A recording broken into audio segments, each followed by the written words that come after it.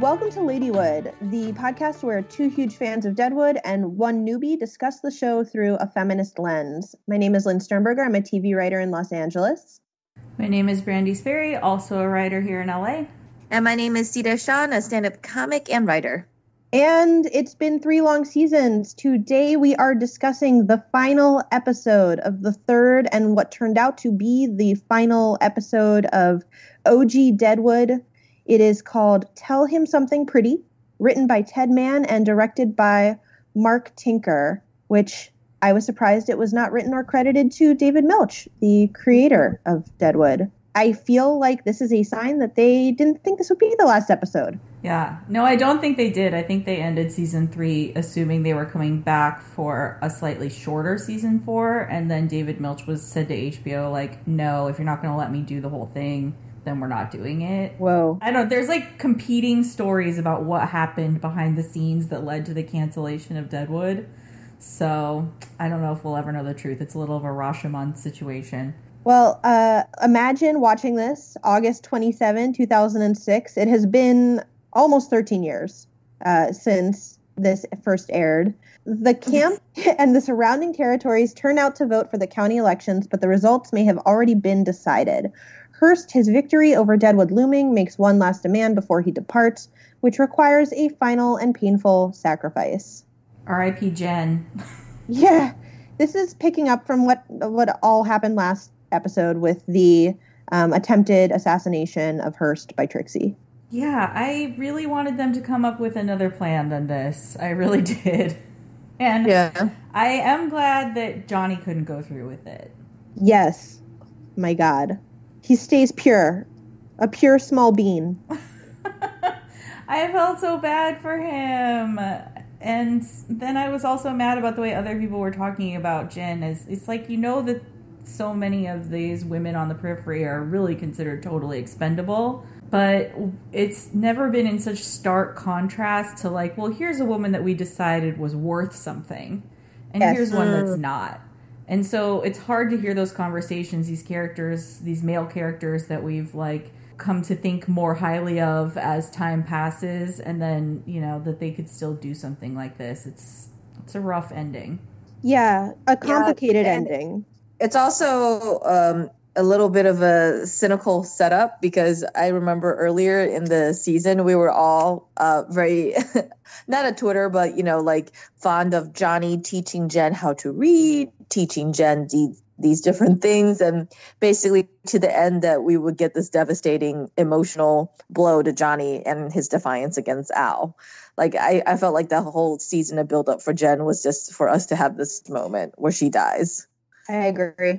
They wouldn't have given her the whole learning to read subplot if they hadn't decided that she was going to be important later, because, I mean, the prostitutes are mostly nameless, interchangeable, and same thing goes with, I think, Cy and the setup with this new girl that he's calling stupid, and this final sequence as it plays out on his balcony with the murder of Leon and the almost murder of Janine.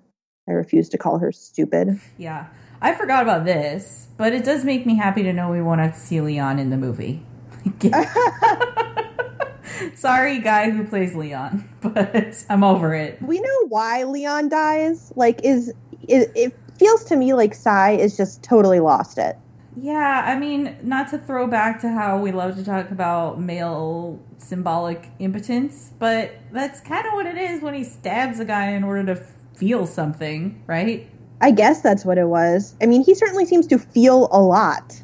To feel something where he's in power, I guess, rather than just reactive. I don't know. I don't know what the hell they're doing with Cy in these last couple episodes, and really these last couple seasons, but particularly here because there's so much other stuff going on that's way more interesting, and it's just like, why are we on this balcony with this guy right now? Yeah, Cy's kind of like over in the corner stabbing people that we don't care about is how I can describe his plot lines. Yeah. We didn't know Janine to care about her. We care that she is so denigrated by her employer. We don't understand it necessarily. But the last thing I really want to say about Cy, and then we can close the chapter on this fucker, is that I really hated that Joni went to apologize to him and thank her for guiding her to where she is in life, I was like, okay, this is re-scripting exactly what happened. And is it really necessary that they leave on good terms with one another? Really?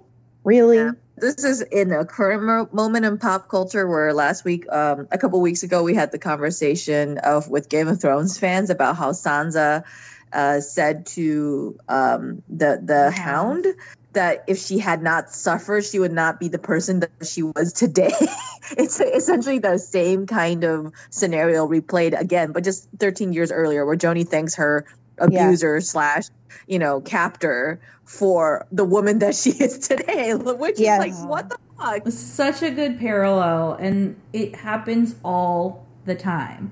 Like, this trope is ridiculous. Yes, in stuff that's written by men. Like, she went through that in order to have to become a better person, and it's like everything from fucking way back in the day literature to fucking Lara Croft. They have to do this too. It's ridiculous. Yeah, it's irritating. And also, we're not redeeming Sai in this episode. So why do we need this moment of potential redemption through the eyes of the woman that he had trapped into this terrible existence? Like, why? Yeah, at least with Sansa, the guys they're talking about had already gotten theirs, Sai's just over here, like, existing. He hasn't even been punished for what he did. It's stupid, and I wish it hadn't happened, and I wish that Joni and Jane could have had more plot between the two of them instead of a Joni-Sai sequence, but whatever, I didn't write it. Obviously. And I'll forever be angry about that. I wanted to mention that at the top of the episode, like, John Langrish does a really nice job of recapping the season for us. Yes! I was like, oh, the usefulness of the theater in this moment is good. And then the end of that scene, there was a super heavy-handed turning off of the lamp. I have to call out that as, like, least feminist moment, maybe, though. Maybe not with all the side stuff, but pretty up there. Where all Claudia says is, like, I agree or something, and he's like, shut up! My train of thought! It's like, oh my god. She's literally, like, she might as well be the head in the box that Al talks to at the end. Yes. Female characters should not be substitutable for heads in boxes, guys. I hope we've made progress. I get a feeling that Claudia doesn't make it to the Deadwood movie. So hopefully she's gone back to Denver, where she was very well received. Yes, where she's very well. And had gotten other offers. Do not forget. Do you think that Langrish knew I had other offers? I was like, conversation will not end. Let's talk about a female character who got more to do and whose plot I think personally was handled better, which is Alma. Mm-hmm. Yeah. So we open on her angrily brushing Sophia's hair, which is funny in and of itself. But she's processing the fact that she's going to have to sell her claim to Hearst so that she and Sophia can stay in Deadwood without fear of being murdered themselves. Oh my god, just leave. Just leave Deadwood. Just leave. Fix it. Sell and get out, girl. Go take your gold and live a life. Christ. But she has the bank. And yeah, I guess that's all she has at this point. She has the bank. Apparently Sophia doesn't want to leave Ellsworth's grave or whatever. Like, oh my god. Just get out. I was surprised that they did have her sign over the land. The whole thing is, I remembered that this was a bigger cliffhanger of an ending than it actually is. And it's not that it's dissatisfying because it's a cliffhanger. It's dissatisfying because Hearst wins. Yeah, the bad guy gets his... After all that, she has lost Ellsworth and she's lost the claim. Hearst just rides out of town. Seth walks up to him and makes one last threat while he's literally on the fucking cart leaving town. I mean, no one gets a moment to have their power over him in this episode. Like, that moment when Trixie shot him last episode is the last moment when anyone gets to exert anything towards him. And after that, it's just all like, they have to kill Jen, they have to give up the land, they don't get any revenge for Ellsworth, no one even really gets a good zinger in. Yeah. And then he just gets to ride off into the sunset. Yeah, it's a very punishing, kind of brutal out for the characters that we've been rooting for 3 seasons. Yeah, it's sad. If Hearst gets his in the movie, Would we call that the slowest burn of payback ever? They have to do something, right? I mean, there has to be some level of a little bit of fan service in this movie. Like, I want them to tell, an authentic tale, but also, like, some of this stuff is just like you said, it's been 13 years. Let me see somebody actually shoot her dead, please. Yeah, agreed. Something I did love that seemed like a win, although it was still emotional and tied up in bad stuff, was the fight between Trixie and Saul. She's lacing up her boots. She's going to go give hand jobs at the polls to try to swing votes. I think that was a joke, but yeah, I know. You can never really tell with Trixie. She's just sick of being hidden inside, away from her size. Yeah, and so she's ready to face the music or whatnot. And Saul, of course, is like, "You cannot do that. You will die." And he ends up throwing her out. Which, good on you, Saul. And then we hear the knock at the door, and I think it takes a lot for Trixie to basically come back to him and be like, "I don't want to die, and I know you care about me." And seeing them like cry in one another's arms felt like fan fiction. So I was a fan of it. I love their love. Yeah, I think in a lot of circumstances, this is a scene that I wouldn't like for a woman, right? To be like, oh, he got mad and now I'm coming back. But they have such a role reversal in their relationship of who's the aggressive one and who's the caretaker. And it just really works for those two because, we've been rooting for them all along. And yeah, that was one of the most satisfying scenes of the episode for sure. And it works, and it still clings to, like, it's still feminist, even though it is her crying in her boyfriend's arms. It still feels like a natural conclusion to the arc that we've been witnessing Trixie go through for 3 seasons, which is to have a relationship with a man that is built on mutual affection and respect. Totally. I mean, there's just a lot of other circumstances where this could have played badly and been like, a woman has to show her strength through vulnerability, but it's Trixie. So everything that we've seen her done really does mean this is a moment of strength. I mean, ironically, totally. It's like the exception that proves the rule or something. She does need to show strength through vulnerability. Yeah, and it just goes to show there isn't one prescriptive right way to write an empowering female arc. The vulnerability that Trixie shows in sort of the final scene with Saul is, I think, one that we've been waiting for because, like, Trixie almost has let no one in her life that has seen her at her weakest moments except for Saul. And so, like, it was really satisfying to see because that meant that she was able to access her emotions and realize that she needs something outside of herself, which happens to be a person that loves her back. And that's really satisfying to see for a character that, I mean, has had 7 abortions and has worked at a whorehouse for most of her adult life and whose only real, like, emotional anchors was Al Swearingen. Like, come on. Like, that dude was not about to give anything for her. And if we recall the end of the pilot, it was her crawling naked into bed with her abuser. Yes. So this is not that. This is a really admirable relationship in the context of Deadwood. This is the moment that makes me think that they're still going to be together in the movie. For sure. I hope so. I for sure hope so. So other side note things, the town turns out to vote. We get a scene of racial flare-up with the general. It's there and done. The problem with that scene for me, I don't mind spending a little extra time with the general. I've come to really like him as a character. Is that it's all about how great Charlie is to stand up for him. Which, like, we already like Charlie. We don't need this, like, white savior moment for him. It's really awkward. I do like that one guy who's always pontificating at the number 10, like, reciting the Constitution to the assholes that are there. But that's just because it's a funny moment for him to... But yeah, I don't know why we needed to see this or why this needed to be the send-off for Fields. And I wonder, like, if they had known that season 3 was going to be the last, don't you think these elections would have happened, like, at least 6 episodes ago? Yeah, we would have had the results of the elections. I don't know. And then the general is obviously still carting Steve around. That was a surprise that Steve lives. He still lives. I guess you can be a potato and still survive in Deadwood. I don't know. I mean, talk about kind of symbolic writing. That he's still a burden on General Fields even after his death. You know. Yeah, or after his comatose state or whatnot. Yeah, right. Yeah. You're right. It is symbolic. Jane gets drunk because she doesn't do well with funerals. Ellsworth has been buried. Everybody's in black. We don't see it, but we can intuit it. That's an interesting choice that they don't see it. That we don't see it. Is it just because time has passed here? Because we do have a tiny bit of, last magical timeline thing in that the Wu's men are arriving when he said very clearly it was going to take 10 days, and it really doesn't seem like 10 full days have passed.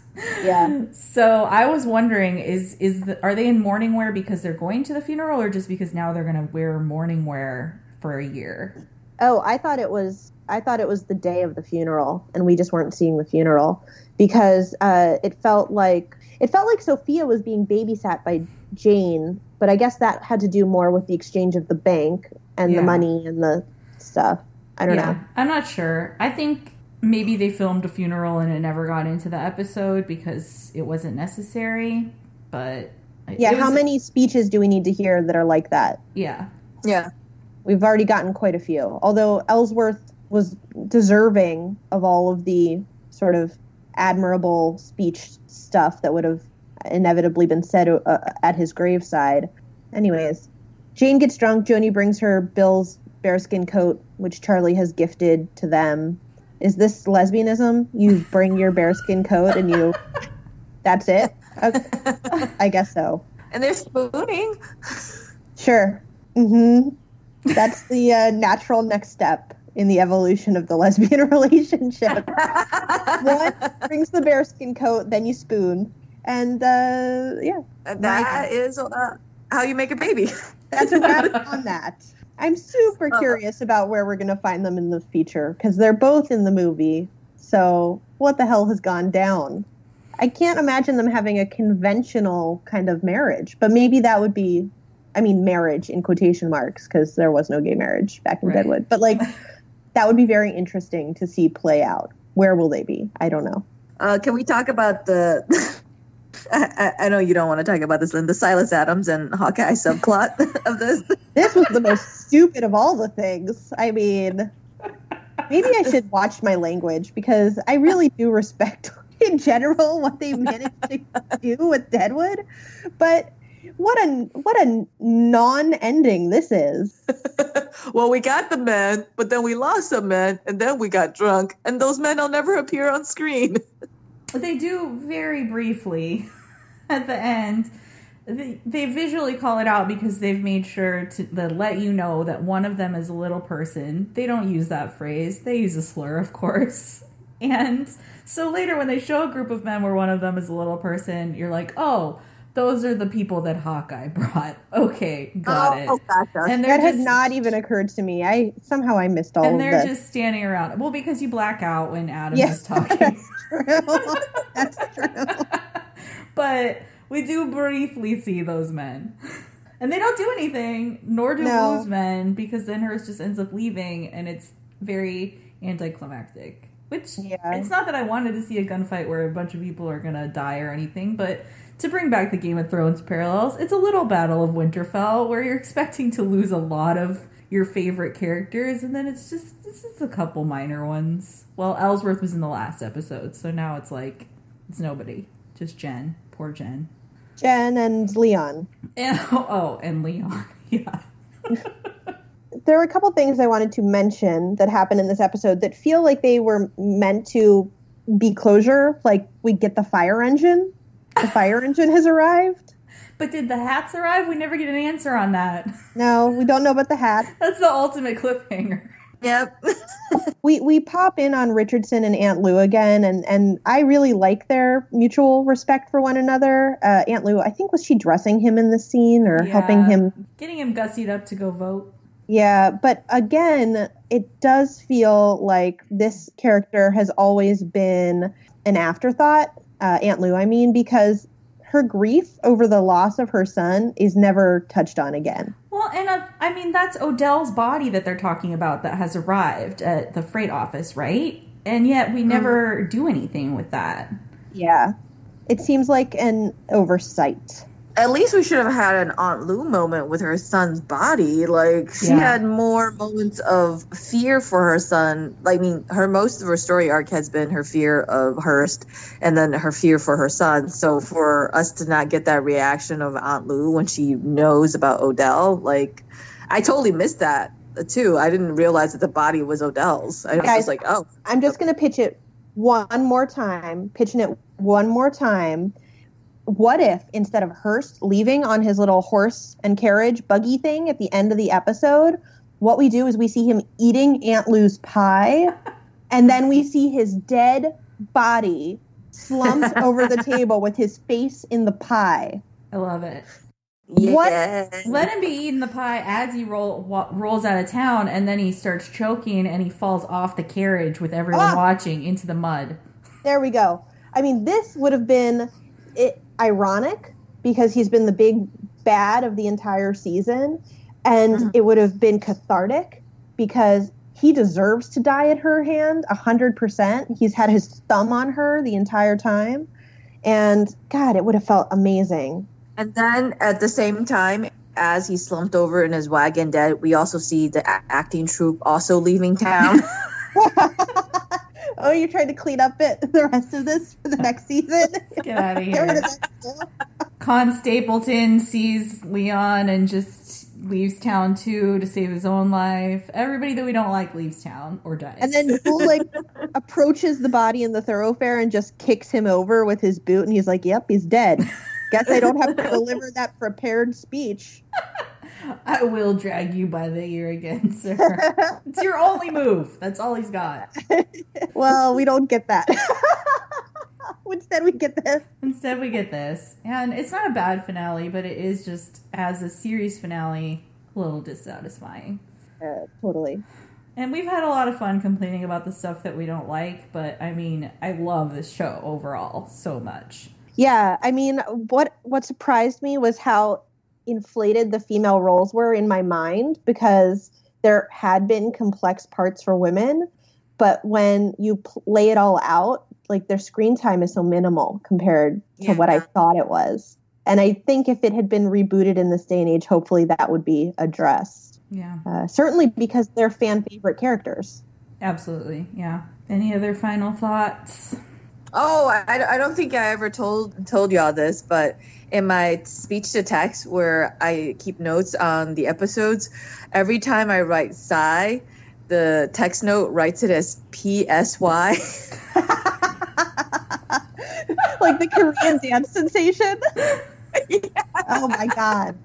That's a mashup. In all of my Deadwood notes, whenever I look back, I see sigh like Gundam style. What an amazing anecdote. On that note, this has been such a weird adventure through an old show. We didn't know what we were going to get out of it, except we thought it would be an enjoyable thing to watch all together, and I think it was. Absolutely. Yeah, it definitely was. And I thank you and Brandy for bringing me on this adventure through the olden times. Our pleasure. I think I heard a lot of Asian slurs, but then also a lot of anti-Semitism too. Yeah. And then a lot of racism. Misogyny. It was all there. It was all there for the sake of historical accuracy. And I'm glad I got to watch it with an audience that could appreciate how terrible it all was back then. Indeed. I mean, I feel like this is not the version of Deadwood that we would write, but it has been very interesting to analyze from our perspectives, which are very clearly like feminist and, not racist, ideally on our best days. Aware of trying to very much not be racist, at least. Yeah. That's I think a fair analysis. We never told the origin story of the thing, did we? Which was that we were all at an event and Robin Weigert was there, and we were like talking about how amazing Deadwood was and how we wish there was more of it. And this was before the movie was announced and everything. Yeah. We've been talking about wanting to do this podcast for a while, and then when they finally announced the movie, we were like, I guess we better do it. Yeah, I guess we got to do it. So we'll be back for one more episode to discuss that. Thank you, brave listeners, for getting this far with us and or, abandoning us and you'll never hear this. Yeah, fuck you, cocksuckers. Until then, you can find us on Twitter at LadywoodCast. You can find me at WeBrandy, OUIBRANDI. I'm at Lynn Sternberger. And I'm at Slowbear, SLOBEAR. And thank you for listening to us for how many episodes do we have? 36. 36 episodes. Thank you, guys.